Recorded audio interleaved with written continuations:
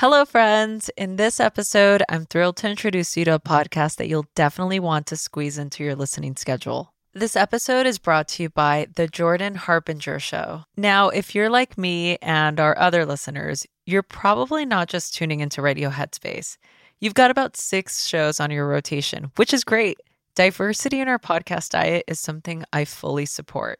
So speaking of variety, let me suggest another gem for your playlist. The Jordan Harbinger Show.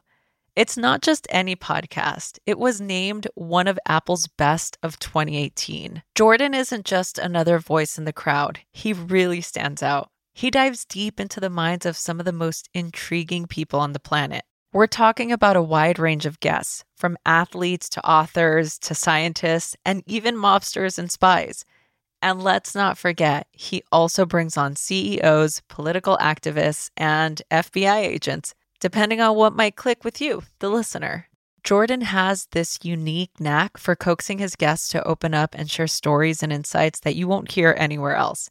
Each episode is packed with strategic wisdom that's meant to help you think more critically and navigate today's complex world more effectively. And it's not just the content that's top-notch. Jordan's Feedback Friday segment is particularly relatable. He tackles real listener dilemmas, everything from navigating tricky family dynamics to enhancing your career and personal relationships. It's one of those rare shows that you can tune into whether you're looking to challenge your intellect or need a bit more practical advice. From a personal standpoint, I'm a huge fan of how Jordan runs his show. He's got this approachable, engaging style that makes even the most complex topics accessible and entertaining. And honestly, his podcast isn't just good. It's a must listen. So why not add the Jordan Harbinger Show to your podcast rotation? With never a dull moment, it's incredibly engaging and always interesting. Just search for the Jordan Harbinger Show.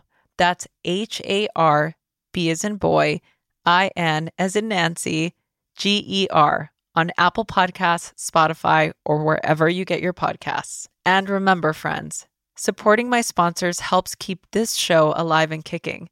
If you give Jordan's show a try after this recommendation, it helps us continue to bring you great content.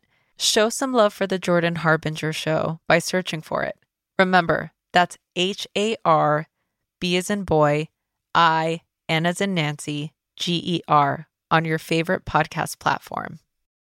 You know, some people enjoy composing their own music, chord by chord, and others are happiest when they come across that one perfect song. Work is not a lot different than that. Whether you prefer building your own workflow or using a pre-made template, with Monday.com, you and the team can work in a way that's comfortable for everyone. Tap the banner to go to Monday.com and build your own amazing workflow, or find an awesome template.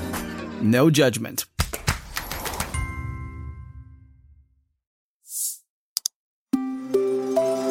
Headspace Studios.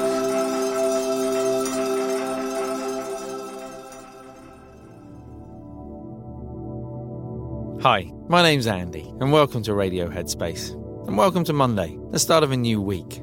I think I mentioned a couple of weeks back, lots of people are having different thoughts as a consequence of being shut away in their homes for long periods of time about what they're going to do in the future. And the other day, was probably about a week ago, I was chatting to a friend, and he'd had an idea, pretty convinced he was going to take on this sort of new path in his life, in his career. And then when I spoke to him again a couple of days ago, it had changed almost completely. And I wondered what had happened. And he hadn't spoken to anyone. It was sort of more in his own mind how that story had played out. And it reminded me of a very specific time back in a monastery that I lived in, where lay people, so regular people, not monks and nuns, would come and visit and do retreats in the monastery.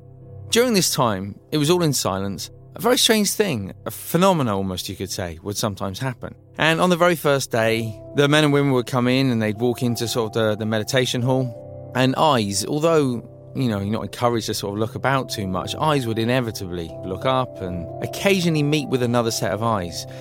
Now, as the monks and nuns, we had the opportunity to speak with the retreatants. I remember one particular chap, and I spoke to him after a few days of being in retreat, and he told me how on the very first day he had locked eyes with this girl, with this woman who was on the retreat.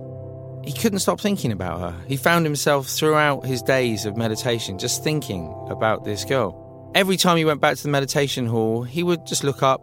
She wouldn't always necessarily be looking back, but he would start to sort of create this story in his mind where they might potentially go in the future. So in his mind, he was building up this story of, well, we're both into meditation, maybe we get on really well, and she looks like my kind of person, and we could have this relationship. And it continued in this way. So when I met with him I think it was 5 days into the retreat, we had a similar conversation, and he talked about how this had continued. They'd gone way beyond, way past first date, and in his mind, they had got married, they'd had children.